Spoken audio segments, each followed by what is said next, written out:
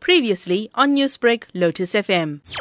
As always, it's shocking when a life is lost. It's happening too often now. We would like our people to behave themselves, to behave like human beings. We can't keep losing lives every day. If it's not a life lost, it's a rape case like we had last week. We feel bad about it.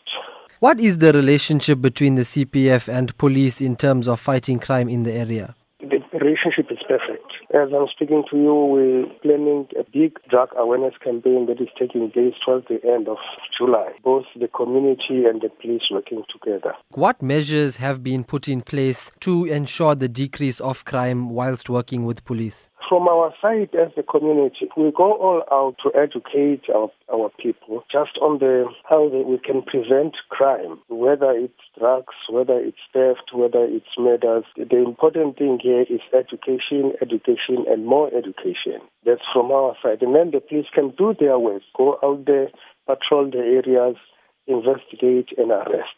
But they have a role to play. We also have a role to play. I would like to appeal to our communities not to rest on their laurels, to take matters into their hands, to go out there, speak to one another, let neighbors speak to one another. If my neighbor is not there, I must be her eyes and ears. The same should apply to me. Everybody should be aware. It will go a long way towards preventing a lot of criminal activities.